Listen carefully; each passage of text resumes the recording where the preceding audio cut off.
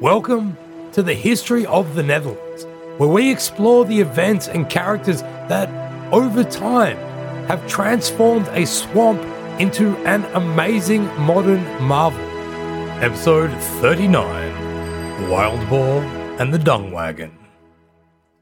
After the death of Mary of Burgundy in March 1482, the Low Countries were thrust into a period of turmoil, the likes of which they had not seen for around 5 whole years. The reigning sovereign was dead, and her heir, Philip, was not even 4 years old. In Flanders, the estates, and particularly the city of Ghent, successfully set a course of obstruction against Maximilian, defying his attempts to hold the regency for his young son and stopping him from continuing waging war against France. Because of this, Maximilian was backed into a corner and forced to sign the embarrassing Treaty of Arras with the French king Louis XI in late 1482. One of the consequences of this was that Louis withdrew the support he had been giving to destabilizing elements that existed across the Burgundian realm. Although the defiance of Flanders had thwarted Maximilian's plans against France, stopping the war also allowed him to put more energy into negating the prickly thorns of rebellion that had risen, particularly in Liège and Utrecht. Within this context, the two most powerful bishops in the Low Countries would face some difficulties of their own between 1482 and 1483. One of them would be stabbed in the face and his body dumped in a river, while the other would find himself being taken prisoner and hauled off in a fertilizer wagon to Amersfoort, literally sitting in a pile of poo. As we spoke about at the end of the last episode, in the weeks between her riding accident and eventual expiration, Mary of Burgundy had done everything she could to solidify her husband Maximilian's position on top of the Burgundian ruling apparatus. Remember that after their marriage, Mary and Maximilian had secretly defied the States General by altering the terms of their wedding contract to make it so that in the event of her premature death, Maximilian would inherit her lands. On top of this, as she lay bedridden, Mary had endeavored to get all the necessary people to swear oaths of fealty to Maximilian as the rightful guardian of their children. Straight after her death, therefore, Maximilian claimed the right of regency for his young son, Philip, who at not even 4 years old had now become Duke Philip IV of Burgundy, Count of Flanders, Count of Holland, and all the other titles that came along with it. On the 27th of April, 1482, an assembly of the States General was summoned by Maximilian, and it gathered in an Augustinian monastery in Ghent. Here they were welcomed by the pensionary of Brussels and spokesman of the States General, Gort Roelands. He had been among the most influential obstructors of Charles the Bold in his final years. If you remember back to when Huguenet and Humbercourt had been executed because of that scandalous letter that Mary had sent off to Louis XI, well, Gort Roelands played a big role in making this letter public. Maximilian managed to get him on side, however, and gave him the role of welcoming this assembly, in Dutch, before supportively reading out Maximilian's statement of position in French. The gist of his speech was that even though Maximilian was about to inherit a bunch of lands and titles in Austria and Hungary, he had decided to stay and protect his children's rights and titles in the Low Countries, as well as to continue protecting their subjects and lands. As Helmut Königsberger succinctly put it, quote, "The States General received this speech coolly," end quote. Over the next 2 days, the Brabantine and Flemish delegations took turns to rip into Maximilian's handling of affairs over the previous 5 years. Brabant complained that he had failed to consult any of them on his dealings with France and that nobody even knew what the state of peace talks were, or if any were even happening. The financial demands of war had left their provinces impoverished and their people were facing starvation, and as such, the only course now was to seek peace immediately. Further to this, they suggested the provinces must establish a true union so as to thwart future French aggression without needing to depend on the sovereign. The Flemish, dominated by the Gentenaars, were even more defiantly aggressive, outright rejecting Maximilian's rights to regency and telling the other members that they had already sent representatives to Louis XI seeking peace terms and that everybody else should do the same. A majority of the provinces were on board with this general rancor, Holland and Hainaut being the exceptions, albeit rather significant ones. Not even a week after this, the French invaded Flanders again and went on a pillaging rampage through several towns and villages. In the States General, most of the provinces now got behind Maximilian, including Brabant. Flanders, however, would only recognize him as the head of the country and determined that a guardianship council would be set up by which Flanders would be governed on behalf of the infant Philip. With their backyard under threat, the Flemish set about negotiating with the French to get them to go away. The French were prepared to do this, so long as Maximilian's daughter, Margaret of Austria, became betrothed to the Dauphin, Charles. To many of the Flemish, and particularly the Gentenaars, this would have seemed a fair deal. During the following month or so, Louis XI had perhaps his greatest chance to truly divide Flanders from the rest of the Burgundian domains. The Flemish were so sick of Maximilian and the warmongering of the ducal government that they were more open to the possibilities of tighter French conciliation than usual. However, Louis XI had always proven himself unwilling to compromise very far beyond his own immense sense of ambition and entitlement. There was also the matter that, on a class level, the wealthy urban patricians and nouveau riche, politically powerful workers' guilds that the Low Countries boasted, were unlikely to get what they wanted from the divinely ordained and autocratic French king. As Königsberger wrote, quote, "Time and again, the Ghent patricians and guildsmen misinterpreted the attitude of Louis XI, and time and again, the French let them down. Rationally, the kings of France should have consistently supported the Genters and the Flemings against their archenemy Maximilian. Alternatively, for reasons of princely solidarity, they, being the French monarchs, might have been expected to come to terms with Maximilian and support him against his rebellious subjects. In practice, French policy was opportunistic, vacillating, and, in the end, ineffective.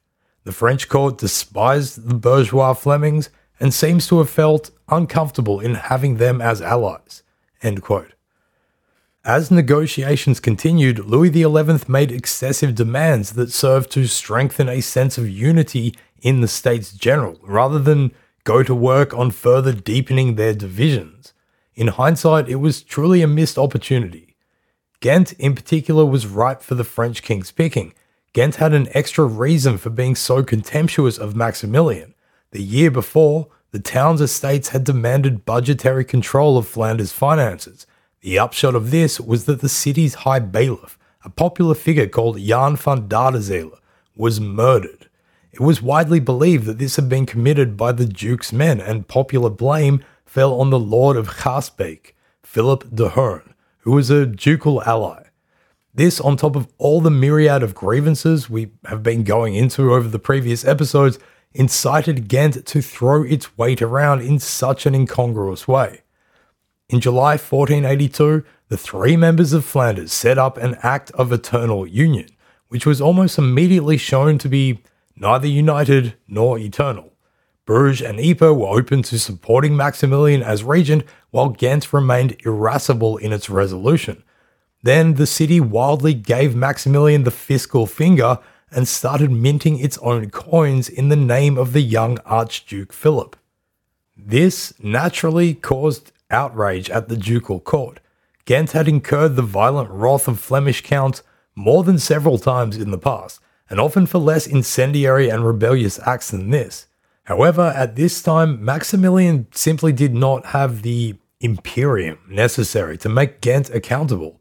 What's more, they literally had his two young children in their possession. What's the saying? Possession is 9/10 of the law.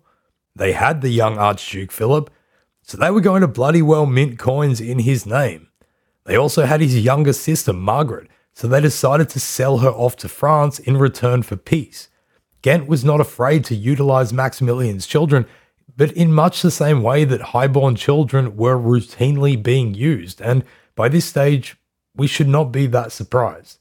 For centuries now, we have seen the temerity of urban citizens in the Low Countries, but particularly in Ghent, to defy their sovereign rulers and then find ways of justify having done so. This had been an issue for the Counts of Flanders, going all the way back to Guy of Dampierre and beyond. Having seen off the Valois Burgundian dukes, Ghent was not going to back down in the face of the Habsburg dynasty. Maximilian had little option but to concede to Ghent's demands in order to get them back on side. He offered to sack whatever ducal administrators they had major problems with, and then finally signed the Treaty of Arras in December 1482. Do you remember the previous Treaty of Arras? We banged on about it for a long time after its conclusion between Philip the Good and Charles VII in 1435. It had been very favourable to Burgundy, essentially granting it independence from France and giving it those hotly contested Somme towns. Nearly 50 years later, this Treaty of Arras would be the opposite, almost completely to the advantage of France and the now ailing King Louis XI. If you are keen on the details of late medieval peace treaties, Philip de Comines lists 69 of the conditions therein, but the short and curlies of it were that there would be a perpetual peace between France and Burgundy. Yeah, right. That Maximilian's daughter, Margaret of Austria, was to be married to the Dauphin, and until she was of an age enough to do this, was to be sent off to Arras and then given to the custody of one of the French princes of the blood, whereafter, according to Comines, quote, "the king shall take care to bring her up as his eldest daughter," end quote.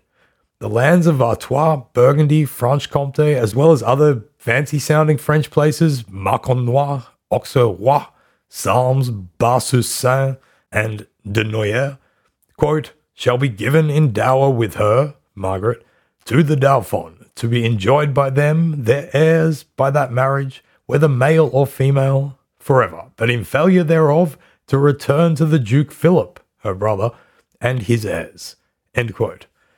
Another big addition to this treaty was that the Parliament of Paris would be once more recognised as the higher court of justice in Flanders.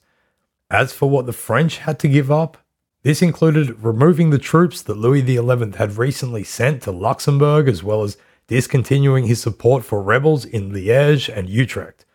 Article 61, according to Comines, reads, quote, "The king, after the peace, will assist the duke against William de Arenberg, a Liégeois," end quote.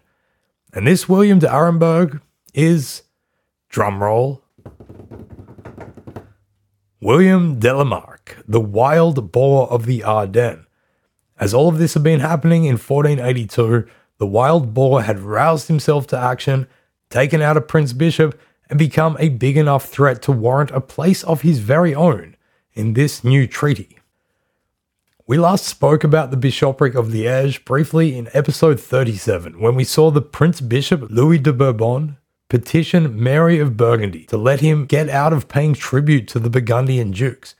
At the same time, he was also asking Mary to give compensation for property lost during the wars in Liège to his enemy-turned-bodyguard William de la Marck, the wild boar of the Ardennes.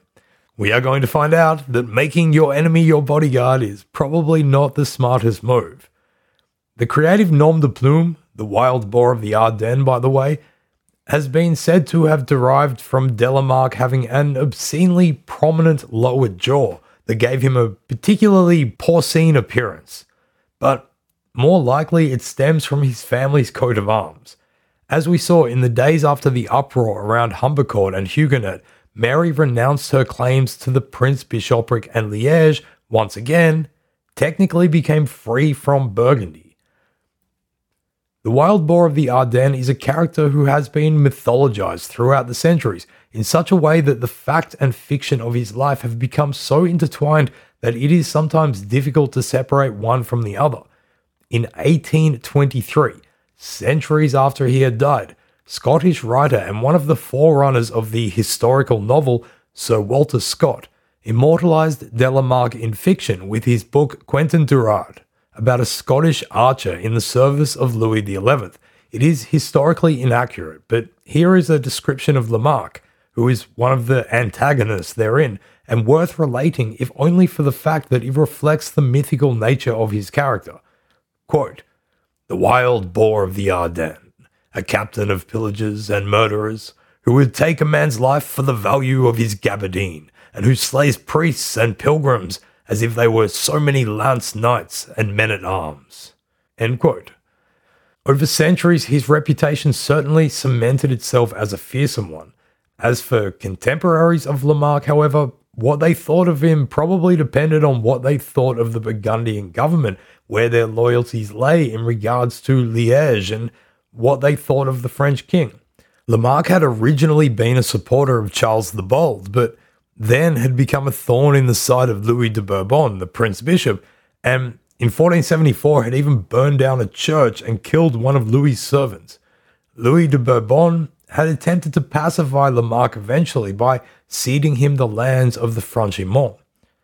Jean de Molyneux, who was a Burgundian court poet, cum chronicler, and successor to Chastelain, but whose work has also been doubted for its veracity and usefulness, worth saying, tells us that following this, the relationship between Lamarck and the Prince Bishop improved and was, quote, "good and cordial," end quote. This, at least, is supported by Comines as well, who tells us that Lamarck was someone whom Louis de Bourbon had, quote, "entrusted and preferred," end quote. Molyneux goes on to tell us that after his accession to rule in the Franchimont, Lamarck became more confident and enjoyed wider support in Liège than Louis de Bourbon himself, who, as we know, never really enjoyed the total support of the Liégeois. Soon, and this is paraphrasing Molyneux, their relationship deteriorated, and their enmity grew to higher levels than it had ever been. Lamarck found himself being banished from Liège, whereupon he made his way south and more into the orbit of Louis XI, who was more than happy to give succor to anybody who was giving strife to Burgundian allies like the Prince Bishop of Liège. Although he did not receive ordinances from the French king, he was allowed to raise a force in France, and with that force, he was going to try and retake Liège. Another source, the Chronicles of Monstrelet, go into far greater detail than Molyneux and Comines. But this is a friendly reminder that Monstrelet himself had now been dead for nearly 30 years, and someone else was cracking on with his work.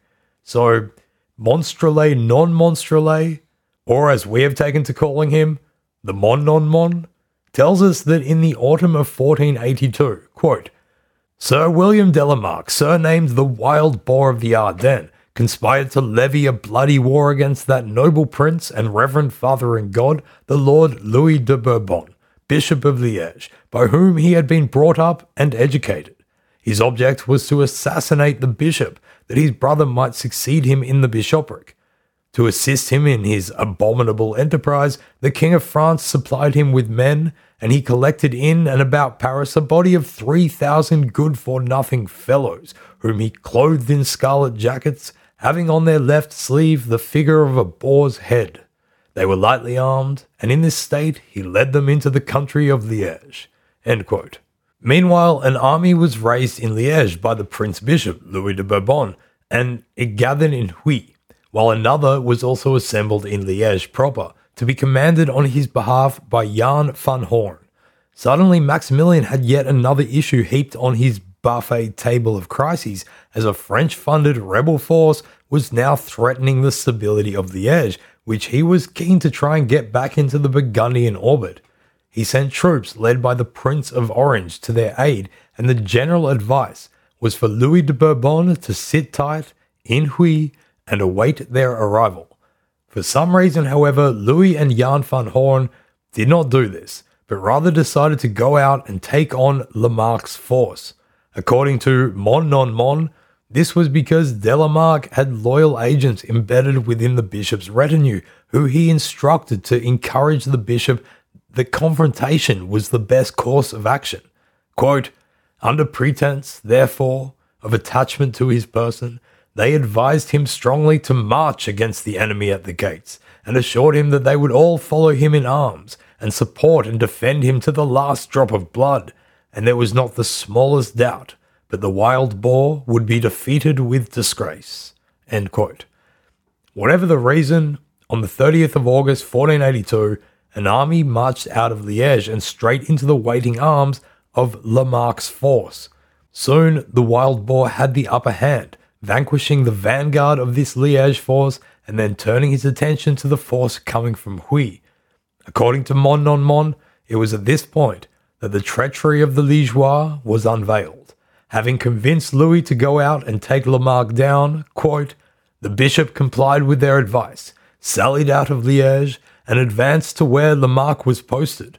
Lamarck, observing this, quitted his ambush and marched straight to the bishop, and the traitors of Liège, now finding their bishop in the hands of his enemy, fled back to their town without striking a blow.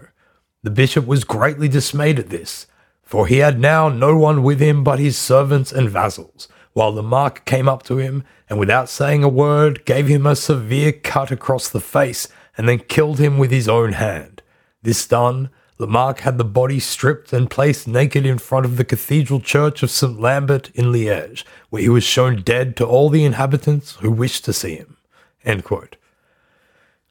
Comines and Molinet vary, both saying that his body was thrown into the river, but whatever the exact details, it was in this manner that the reign of Louis de Bourbon ended. The puppet bishop, whom Philip the Good had installed as sovereign of the troublesome territory in 1456, who had faced revolt and unrest from the beginning, and who, despite being despised by large and powerful segments of the territory for his indulgent lifestyle, had somehow managed to hold on to his tenuous position for nearly 3 decades. If Mon, the works of which tended to favour Burgundy over France, is to be believed, then Louis had underestimated the lingering dissent in the city of Liège and fallen into a trap that involved his deceit by elements in Liège who either coordinated by or at least in consultation with William de Lamarck. Is anybody really surprised that this happened? We are not. Adieu, Louis de Bourbon. As for Lamarck, well, it only makes sense if we wrap up his story too, even if it is going to take us a bit further into the future than we might wish. Following Louis's murder, he aimed to have his son installed as the new Prince Bishop of Liège. I know Mon said his brother, but everybody else says his son. He was going to do this by forcing the chapters of St. Lambert to appoint him. He had the houses of rich patricians in the city destroyed and forced anyone who had reason to fear his wrath to flee Liège, including many of the clergy who were responsible for appointing the next bishop. Of those that remained, he had them declare him as the new governor of Liège and insisted that his son be named bishop. This last matter became hotly contested, and so they did what they always did and sent word to the Pope, Sixtus IV, who was going to have to make the final decision. Lamarck's other challenge was that by now Maximilian had raised an army of Brabanters who were heading towards Liège to take Lamarck's newly won lands from him. Lamarck might have been able to counter this, given that he had enjoyed the support of the French king up until this point.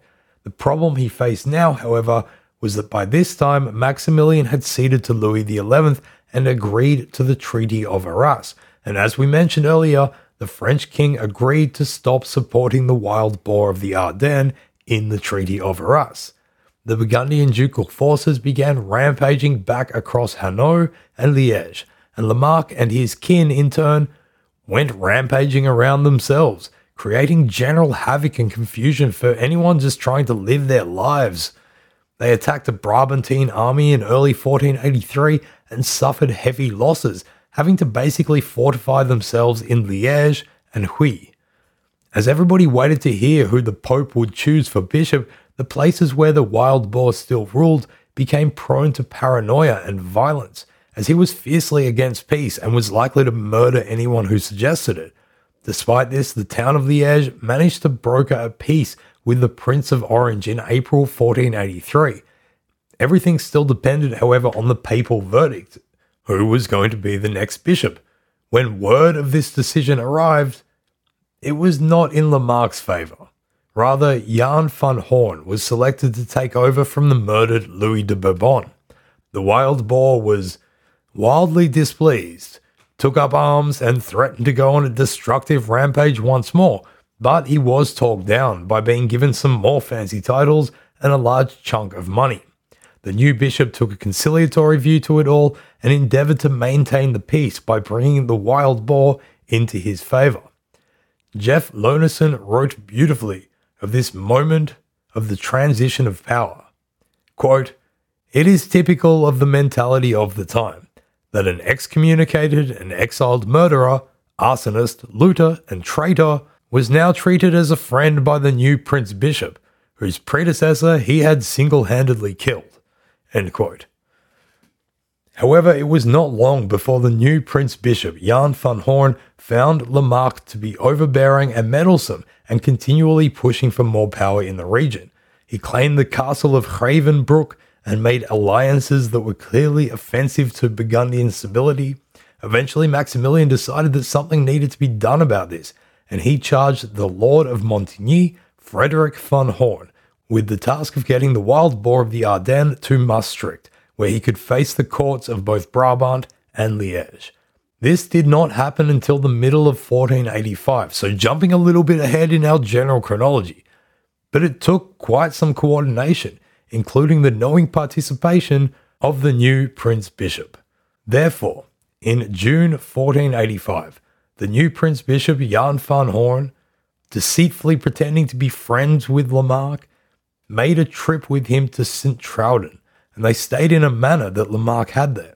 They were joined in the evening by the Prince Bishop's kin, Frederick van Horn, whose mission remained secret. At some stage during the evening's feasting and chat, Frederick came to challenge Lamarck to a horse race. Lamarck foolishly took the bait, and following dinner, they went off to a field outside where Frederick's men, surely enough, were waiting in ambush. They captured Lamarck, took him prisoner, and showed him Maximilian's order for his arrest. Then he was carted off to Maastricht, where he immediately faced a court of the commons, which promptly sentenced him to death.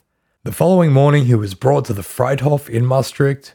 He was put upon a scaffold, and there the wild boar of the Ardennes head was deprived of its connectivity with his neck. One Liégeois history written in the 19th century related that as he stood on the scaffold, he scanned the crowd of observers and deliberately found the new Prince Bishop, his false friend, Jan van Horn, who had deceitfully led him to capture. After locking eyes, the wild boar of the Ardennes promptly lifted his beard and better exposed his neck to the crowd and the axe. Although this is probably apocryphal, he also apparently proclaimed that his neck would bleed for a long time. And these words, if true, were extremely prescient, given that his sons and his brothers would maintain a bloody civil war across Liège that would continue until 1492. An interesting tidbit to the story of the wild boar and his, let's say, rocky relationship with Louis de Bourbon is how the event has inspired later works. Earlier, we mentioned the 1823 novel Quentin Durward by Sir Walter Scott, who is often cited as the first historical novelist. Even though he set the story in 1468, Scott anachronistically employed the actual murder of Louis de Bourbon by William de la Marck to inspire the penultimate scene in Part 2. The context of the assassination in the book is vastly different, with Scott writing it as the wild boar and the riotous people of Liège feasting and celebrating, and then Louis de Bourbon is suddenly dragged in, having been captured, and Lamarck incites his followers to murder him there and then. Some 5 years after Walter Scott published this book, the French romantic artist Eugène Delacroix, who we wanted to mention if only because of how satisfying it is to say Delacroix, produced a painting called The Murder of the Bishop of Liège, based on Scott's work, of course. It was commissioned by the then Duke of Orléans, but eventually the last king of France, Louis Philippe. The painting is small, but super impressive. Today it hangs in the Louvre, so if you ever find yourself there and you just want to show off to somebody you know or random strangers, go and stand in front of it and lay out the information and context behind it. If you want to sound really swanky, then you can quote this critique of the work from 19th century art critic Théophile Gautier, who wrote of it, quote, "For the movement and fury of its composition, it is an inimitable masterpiece, a painted whirlwind, everything moving frantically in this little space, emerging from which one seems to hear lamentations and thunder. Never have we seen thrown onto a canvas a crowd more hard, more swarming, more screaming, or more enraged.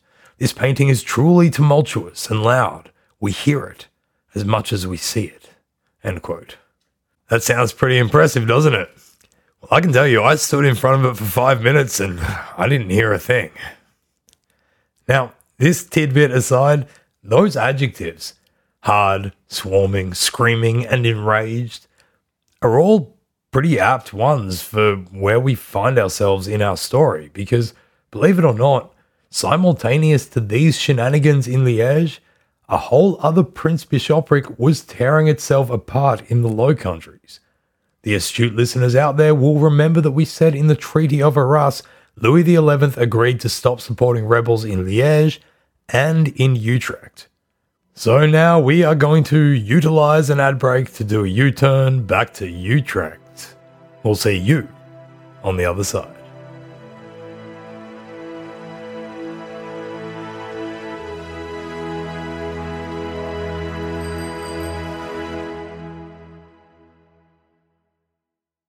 Africa is a land with endless stories to tell. From epic battles, brilliant rulers, and the dramatic rise and fall of civilizations, join us on the History of Africa podcast to learn the oft-ignored stories of the African continent. From the sands of Cairo to the plains of Zimbabwe, and from the mountains of Ethiopia to the forests of the Congo, find the History of Africa podcast wherever you get your podcasts. Welcome back. For the second part of this episode, we are going to return to the Stichtse Oorlog, the civil war in Utrecht, the opening salvos of which we saw last episode, with the Battle of Scherpenzeel. Remember Scherpenzeel? We mentioned it before, and we're going to mention it again because it is the spiritual center of Dutch history fanatics and wargamers, and we love them. Similar to pretty much every other part of the Low Countries at the time, the party factionalism inside Utrecht had been developing for a while. This war isn't sometimes referred to as the Second Utrecht Civil War for no reason. But despite the conflict having its own indigenous origins inside Utrecht, as we discussed in the previous episode, one of the key factors in the war was the simultaneous Hook and Cod War going on in neighbouring Holland. The fighting in Holland spilled over into Utrecht, where exiles from Holland fled and were harboured by sympathetic allies. There had long been tensions between Holland and Utrecht. The prince-bishops of Utrecht had clashed numerous times with the counts of Holland as the latter grew in strength and took over lands which had previously been ruled by the former. We talked about this way back, in episode 11, the murder of Floris V. So it shouldn't be really surprising that these two conflicts coalesced into a conjoined conflagration of connected consequences. By the end of 1481, the Hook and Cod Wars in Holland had essentially resulted in victory for the Cods. With support from Maximilian, they had taken over important towns such as Leiden, Delft, The Hague, and Amsterdam. However, across the border in Utrecht and in the ecclesiastical lands of the Sticht, those with a long-standing disaffection with the Burgundian puppet bishop, David of Burgundy, had become aligned with Hook partisans who had been forced to flee Holland. Here, under the leadership of a guy who we mentioned before, Jan van Montfort III, they had successfully kicked David out of Utrecht again, and he was left twiddling his thumbs in his castle at Wijk by Duurstede, hoping that Maximilian would find a chance to come and help him out. The rebellious city of Utrecht was joined by Amersfoort in this uprising against the Prince Bishop. Maximilian, embroiled as he was in the war with France in 1481, as well as all the stuff going on with Ghent, appointed his stadhouder in Holland, Josse de Lelang, to lead his forces against this new Hook-aligned uprising that had risen against his late wife's uncle, the Bishop of Utrecht. After the Battle of Scherpenzeel, In October 1481, Lelang sent an army from Holland to secure the Lekdijk, just south of Utrecht. The ultimate objective was to reseat David on his throne, but by securing the River Lek, the Burgundian forces would be able to blockade Utrecht and put the pinch on Utrechters by cutting off their supply lines. To this purpose, Lelang's army pillaged the town of Jutphaas, which lies between Utrecht and the River Lek. They destroyed some manors of Hook partisans, and to drive his point home, Lelang had the main tower in Jutphaas burned to the ground. In response, the Hook leader in Utrecht, Jan van Montfort, compelled a civilian force of, it is thought, around 2,000 uppity and upset Utrechters, who got in small boats and set off to break the blockade. At the same time, the mayor of Utrecht, Jan van Landskroon, led another civilian force out by foot, and together these bodies surprised the Hollander army, earning themselves a pretty tidy victory at what is called the Battle of Vreeswijk. On their return to the city, they were greeted as heroes, and Montfort handed out a couple of knighthoods. There you go, knighthood for you, knighthood for you. Different sources give different numbers, but a significant number of Hollander prisoners were brought back with them into Utrecht, and their ransoms reportedly earned the city around a year's worth of income. They were going to need it. In early December 1481, the Utrecht/Amersfoorters dealt another blow to Holland and Maximilian when they plundered the town of Naarden. Naarden's main income came from weaving. On the 9th of December, a large wool fair was held annually in the town of Deventer, meaning that a large portion of Naarden's population had left the town to go and attend this fair. A group of around 600 armed men from Utrecht and Amersfoort stealthily moved towards Naarden and hid themselves just outside the town. Although Naarden was ripe for the taking, the Utrechters did not have any siege weapons, so they decided that the best course of action was going to be deception. In the evening of the 10th of December, 3 of them dressed up as farmer women, each complete with an egg basket under their arms. They kidnapped a real farmer woman and brought her to one of the city gates, where she said the appropriate password to the unsuspecting watchman that would let them in. When the porter opened the gate, the ruse must have quickly become apparent to him when he fell victim to a bit of stabby stab to the throat. The intruders quickly signaled to the rest of the troops that the way was clear, and the lot of them went about plundering Naarden. The people remaining in Naarden who had not gone to the trade fair in Deventer tried to flee, many of them to the church, hoping that they might find sanctuary there. But these rampaging Amersfoorters and Utrechters ignored any notion of sanctity that they thought the church may provide for them and butchered 17 people inside. In total, about 50 people died in Naarden, and a further 200 or so were taken prisoner and sold for ransom. The Utrechters, probably high at first from their swift success, left the city after only about a day, when they started getting jumpy about what the potential consequences of their actions might be. Unfortunately for Naarden, by the way, this is not the last time the town is going to be violently violated by vicious veterans. After the loss of Vreeswijk and the sack of Naarden, Josse de Lelang was out for revenge. He raised a force of around 4,000 to 5,000 men from the Zuider Kwartier of Holland, which at this point referred to anything south of the River Ij, meaning towns such as Amsterdam, Rotterdam, Gouda, Dordrecht, among others. The forces were led by Jean Salazar, the Basque noble who had led the fight at the Battle of Scherpenzeel. That's 3 mentions of Scherpenzeel in one episode that's not even about Scherpenzeel. In the cold environs of late December, this Hollander army set out from Het Gooi through land which was normally impassable, being that it was usually beautiful, soggy sphagnum. But due to the freezing conditions, it could now be traversed. They focused their wrath on the areas north of Utrecht, where the towns of Emnes, Baarn, and Soest were all laid to waste.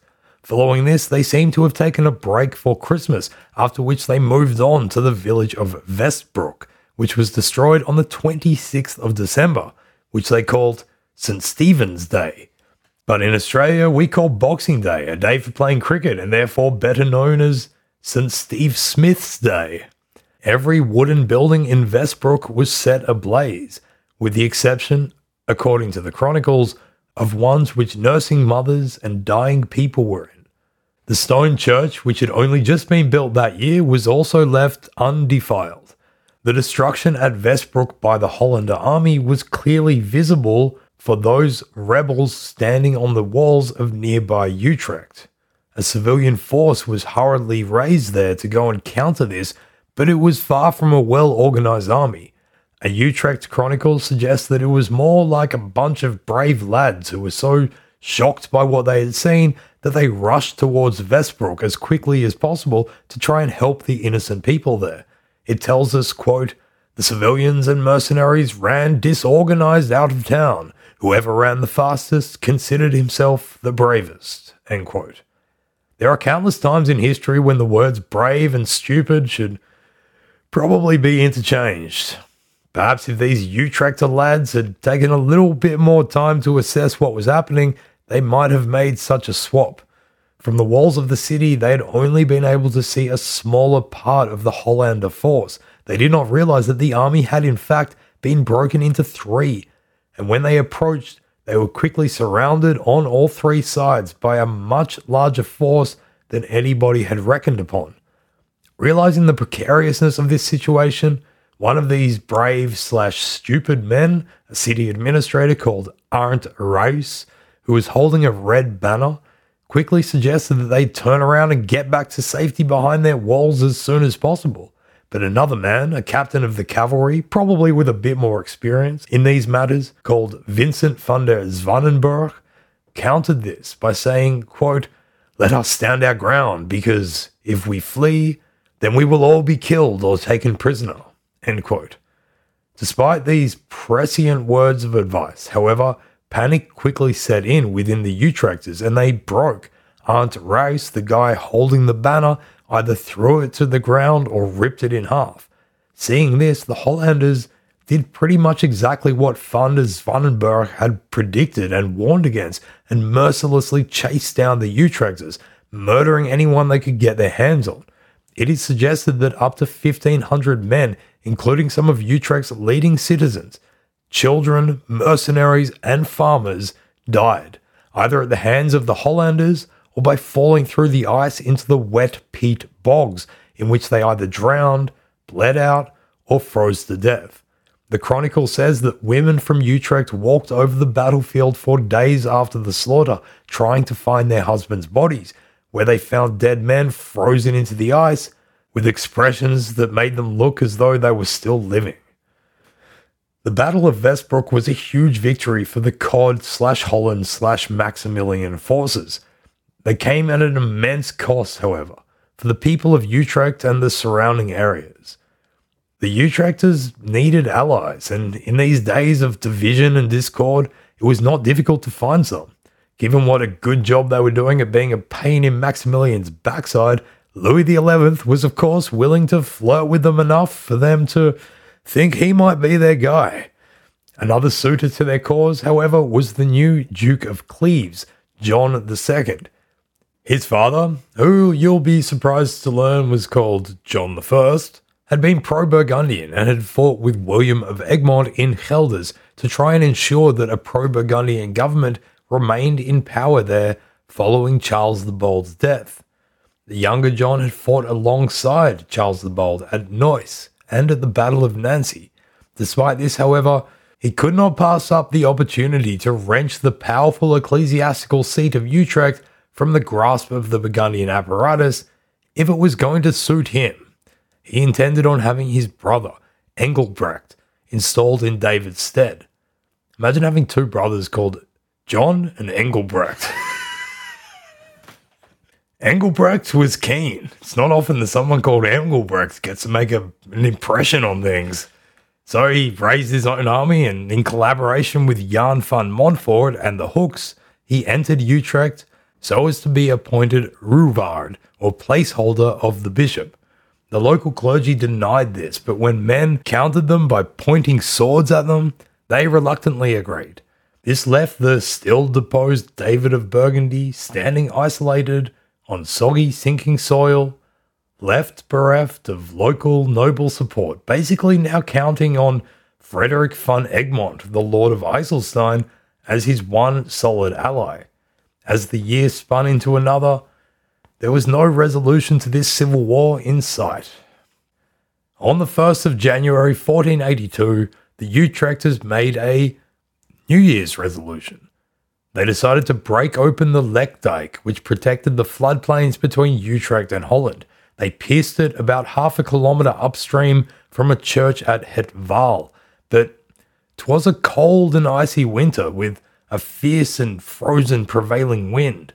Great ice floes came down the river and rammed into the breach that they had made in the dike, widening the hole. Over the next 2 months, this had the unintended effect of allowing the waters to flood more into Utrecht than into Holland, which caused their own people the greatest amount of suffering as a result of their tactic. The devastation wrought on the people meant that by the end of February, Montfort had to order them to repair the hole, which in and of itself took 3 days of labour.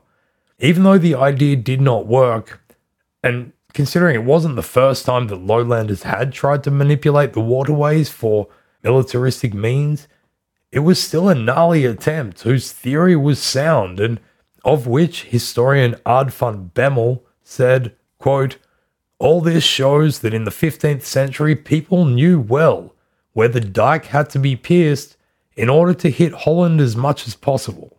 End quote. During those first months of 1482, David of Burgundy and Josse de Lalande set about implementing another set of offensives. In the middle of January, David set out with 125 knights from his stronghold at Wijk bij Duurstede southeast of Utrecht, while Josse de Lalande, who was in the recently pillaged Naarden north of Utrecht, took his men and did the same. They set about plundering the lands of Utrecht and the Sticht, trying to egg the Utrechters on and compel them to come out of their town and make open battle. When this did not happen, they looted a couple of cloisters, they trod on a few relics, they smashed church windows and stole whatever they could get their hands on. The women in one cloister fell to the bishop's feet, begging him for protection. He was, after all, their bishop, so he was supposed to be their spiritual protector. But here, David of Burgundy remained unmoved, simply answering that he would do no such thing. Inside the city of Utrecht itself, conditions were beginning to deteriorate as the blockade on its supply lines was really taking its toll. The price of grain skyrocketed. The city was falling into a financial black hole, what with all the disruption to its incomes and the need to pay for all this military action. So some inside Utrecht began to call for peace. In February, during peace talks between, on one side, Lalande and the Hollanders on behalf of Maximilian, and on the other side, the rebellious Utrechters, there were claims made by the Utrechters that Engelbrecht of Cleves had no problem with Maximilian himself, and that the only issue they had was with David of Burgundy. Unbeknownst to them, however, Engelbrecht had actually sent so-called Veterbrieven to both David of Burgundy and to Maximilian himself. A Veterbrief is kind of like a letter where you announce that you are renouncing peace with someone and that they should expect violence. It's like a 15th century version of a regular Facebook post. When these letters were brought out and shown to the Utrechters, they were embarrassingly put in their place, and so the peace negotiations stalled. It was around this time that Mary of Burgundy had her horse riding accident and died. Maximilian was thrust into a period of mourning, as well as into all those political issues in Flanders regarding his regency over young Philip, which we spoke about in the first part of this episode. In his grief, Maximilian briefly escaped the political tumult to again go hunting in the Veluwe. David of Burgundy sent a message to him asking for more help, in response to which Maximilian just sent out a group of knights to go and join in the general harassment of Utrecht and the Styx supply lines. Although this would be kind of useful, it was not enough to bring about any quick resolution to the war. As such, the violence in Utrecht and Holland dragged on. As we have seen, the Utrecht Civil War was characterized by a series of smash and grab raids tit-for-tat retributive attacks and pillaging. Although it must have been misery for those stuck in the middle of it, for the sake of brevity, those of us who aren't stuck in the middle of it are going to skip over a bunch of them. Having said that, however, in July 1482, perhaps one of the most famous incidents in this war occurred, which we must quickly talk about. The Leap of Jan van Schaffelaar. Before we get into it, the only account of this story comes from a guy called Antonius Matthias, who in 1698 published a book known as the Analecta, which contained a copy of the chronicle we've referenced earlier. It was written by an unknown author, and the original version of it has long since disappeared. There is much debate as to who the author of this chronicle might have been, but although there is no consensus, most historians seem to agree that it was written by somebody close to the events. So here is the story of the Leap of Jan van Schaffelaar as this anonymous author tells it. On the 16th of July 1482, a cod force of 19 soldiers who had been based at the castle of Roosendaal took over the church of Barneveld, about 10 kilometers from the rebel stronghold of Amersfoort. They had probably been ordered by David of Burgundy to do whatever they could to disrupt the supply line to the city of Utrecht. This small group of cod soldiers were led by a mercenary from Gelders called Jan van Schaffelaar. When in Barneveld, they were encountered by an enemy force of rebellious Amersfoorters, accompanied by fellow Hook Knights from a town called Nijkerk. They killed several of the cods, and they forced van Schaffelaar's men to seek refuge in the tower of the church. The Hooks brought cannons, and they began to shoot at the tower, leading the troops inside to beg for a parley. But the trapped cod troops had little leverage, and the rebels stated, rather masochistically if you ask me, that they would only treat with them if they threw their commander, Jan van Schaffelaar, out of the tower. No one has any idea why they singled out him, one theory being that he had been present at the Battle of Scherpenzeel. That's 4 times in an episode. The men refused to throw their commander off the tower, which is very, very kind of them, but van Schaffelaar gave it all some thought, and he made a decision on his own. He stood up, and he said to his troops, quote, "Lieve gezellen, ik moet sterven, ik wil u in geen last brengen," which translates roughly into, "Dear brothers, I must die someday, and I do not wish to put you under any burden." And if there are any Dutch people out there saying, "Oh, what a crappy accent," yeah, well, that was 17th century Dutch, so take that. As according to the chronicle, but with our attempted translation from this 17th century Dutch, Jan van Schaffelaar, quote, "went up to the top of the tower and stood with his hands by his side, and he leaped from the top to below," end quote. Although van Schaffelaar somehow survived his fall, he was mortally injured, and then the Hook soldiers below just finished him off because that's what they wanted in the first place. But the story itself of Jan van Schaffelaar has had a great impact in the years since it maybe occurred. Now, considering the amount of time as well as the massive social, economical, and political transformations that are going to occur in the Low Countries between the 1480s, when we are focusing, and the 1690s, when this account was published, it is impossible to know what bearing in truth this story has, if any. After all, the idea of a Dutch national identity was essentially brought into existence during that period. It is not too difficult to imagine that Schaffelaar's troops just accepted the demands and threw him off the tower to buy a chance to free themselves, and if they did, we would have no idea.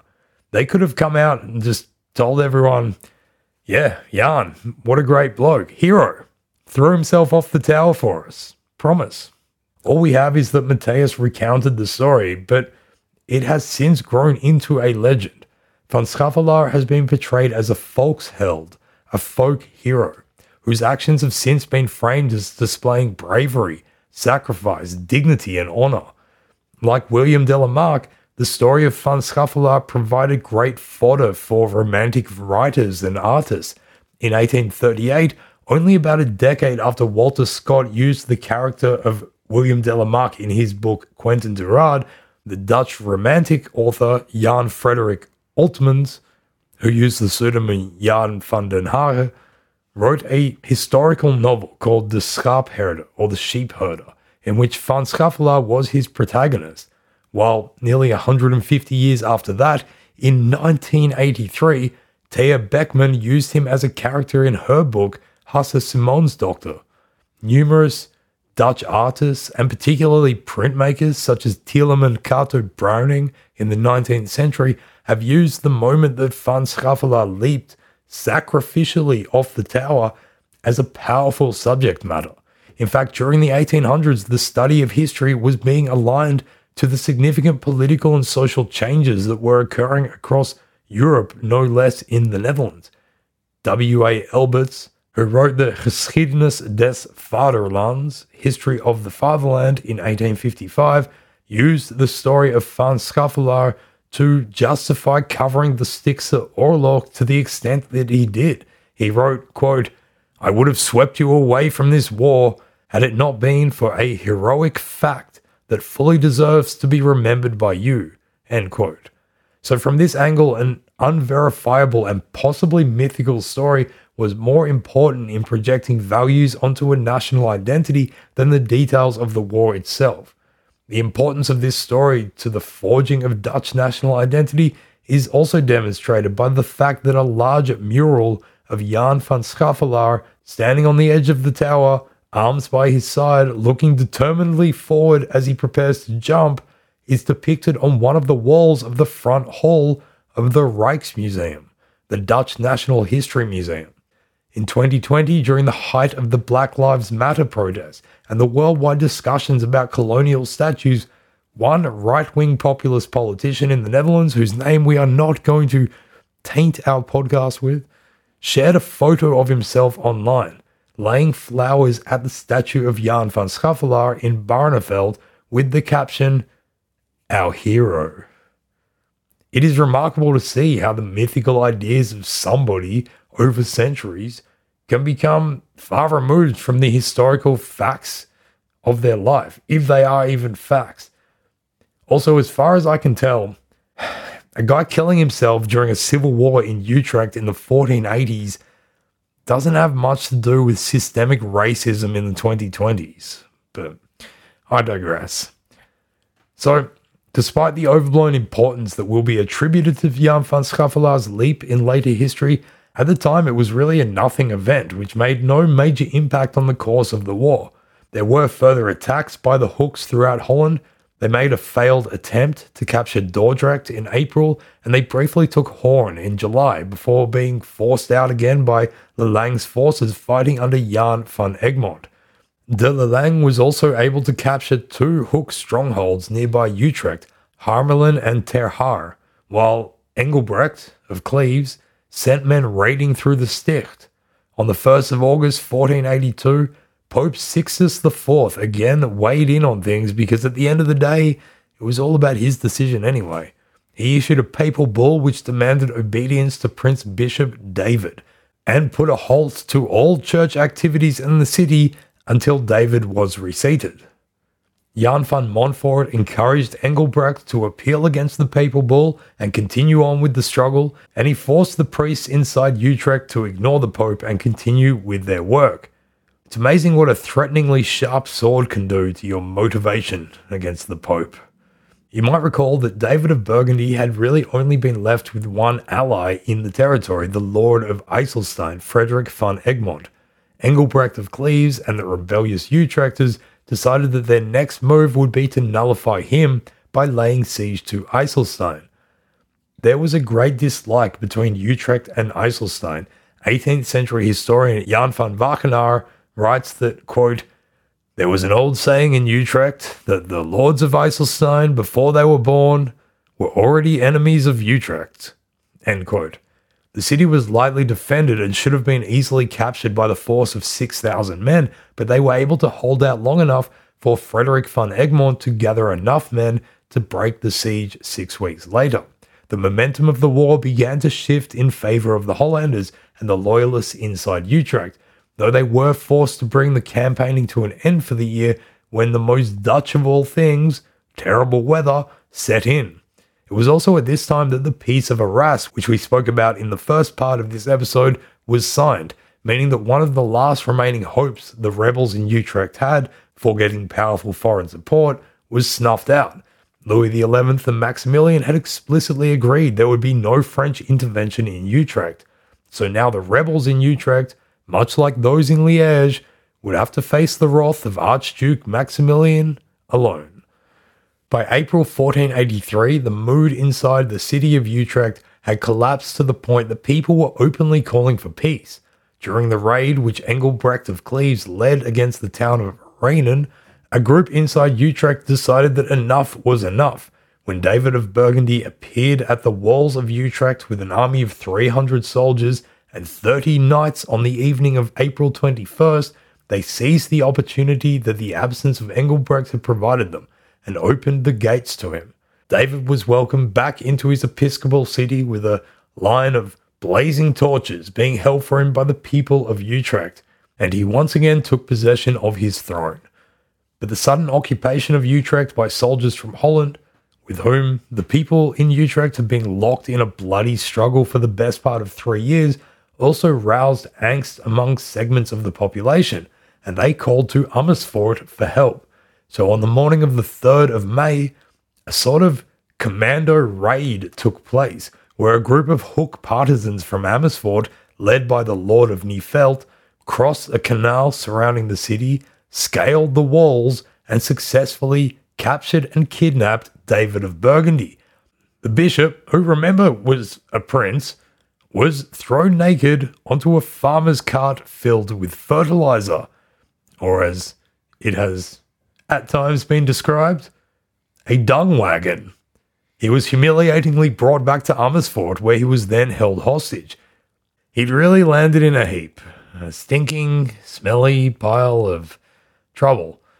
And by the way, speaking of wagon, and very late into this episode, it's time for everybody's favorite, somewhat informative, but most definitely irreverent segment of this podcast. Bet you didn't know that was Dutch. The English word wagon comes from the Dutch word, and this will shock you, wagen, meaning wagon. So there's that. And if you are looking for a wagon to jump on, may I suggest the Melbourne Demons bandwagon of 2021. Wagon. Bet you didn't know that was Dutch.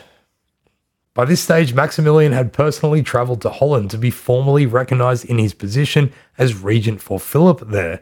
He decided that now was the time to end matters in Utrecht once and for all. So at the head of an army of around 12,000 men and 2,000 knights, he oversaw an attack on the city of Utrecht. The siege of Utrecht of 1483 would last for 2 months, and the fighting was intense. Engelbrecht of Cleves was taken prisoner by Maximilian after a set of peace talks went wrong, and the Stadhouder of Holland, Josse de Lelang, was killed in action. By the end of August, both sides were ready for peace, and so on the 3rd of September 1483, the siege ended and a peace treaty was agreed to. Maximilian then moved on to Amersfoort to free David, but by now the Amersfoorters had realised that the situation was hopeless, and so they too agreed to lay down their arms. In the peace treaty, Maximilian was recognised as the new temporal lord of the Sticht. Remember that as Prince Bishop, David of Burgundy had wielded both the spiritual and temporal power within Utrecht. But now, no longer.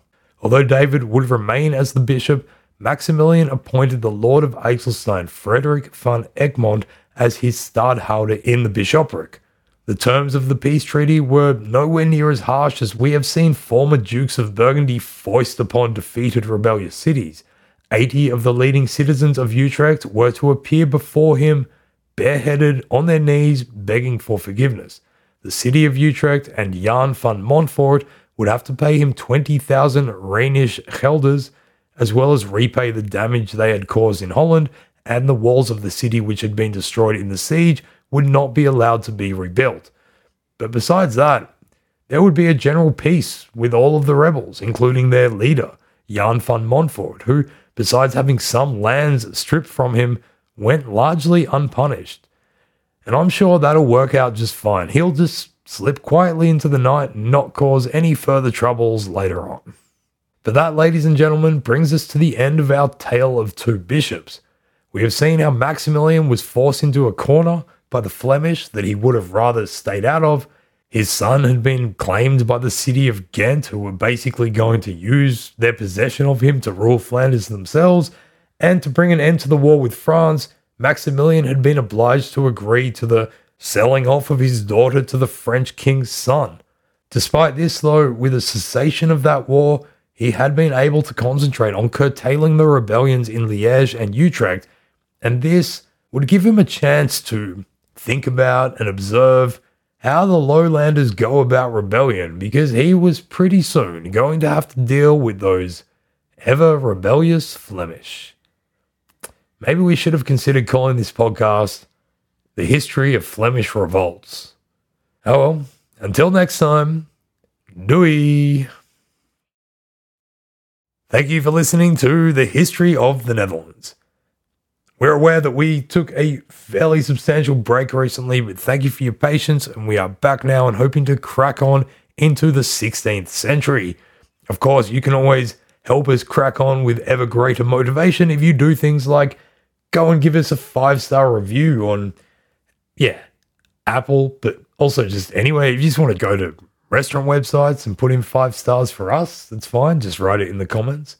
If you just want to get a pen and scribble 5 stars on a wall, that's also fine. Just let people know.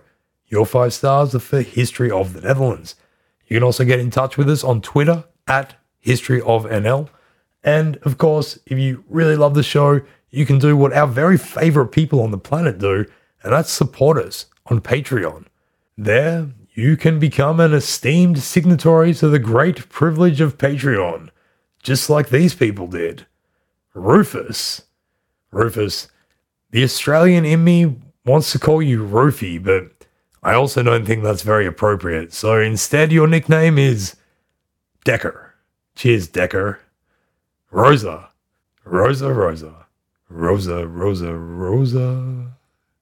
We want to thank you very much for your lovely message once again, and keep on cracking on so that we can keep on cracking on. Cheers very much, Rosa. Curtis Fairmulm. I don't know what a mulm is, Curtis, but no matter how far away it gets, you are always close to our hearts. Cheers, Mulmy.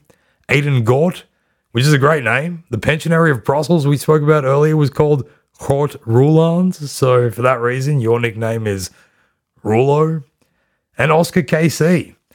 Now that Oscar McDonald has left the Melbourne Demons, our favourite Oscar was the Sesame Street character, but now it's you. So cheers, Grouchy. As for everyone else, we'll see you next time on The History of the Netherlands. Thanks for listening to History of the Netherlands. You can get detailed show notes at our website, historyofthenetherlands.com. From there, you'll be able to find other podcasts and projects that we've created. This is a production of Republic of Amsterdam Radio.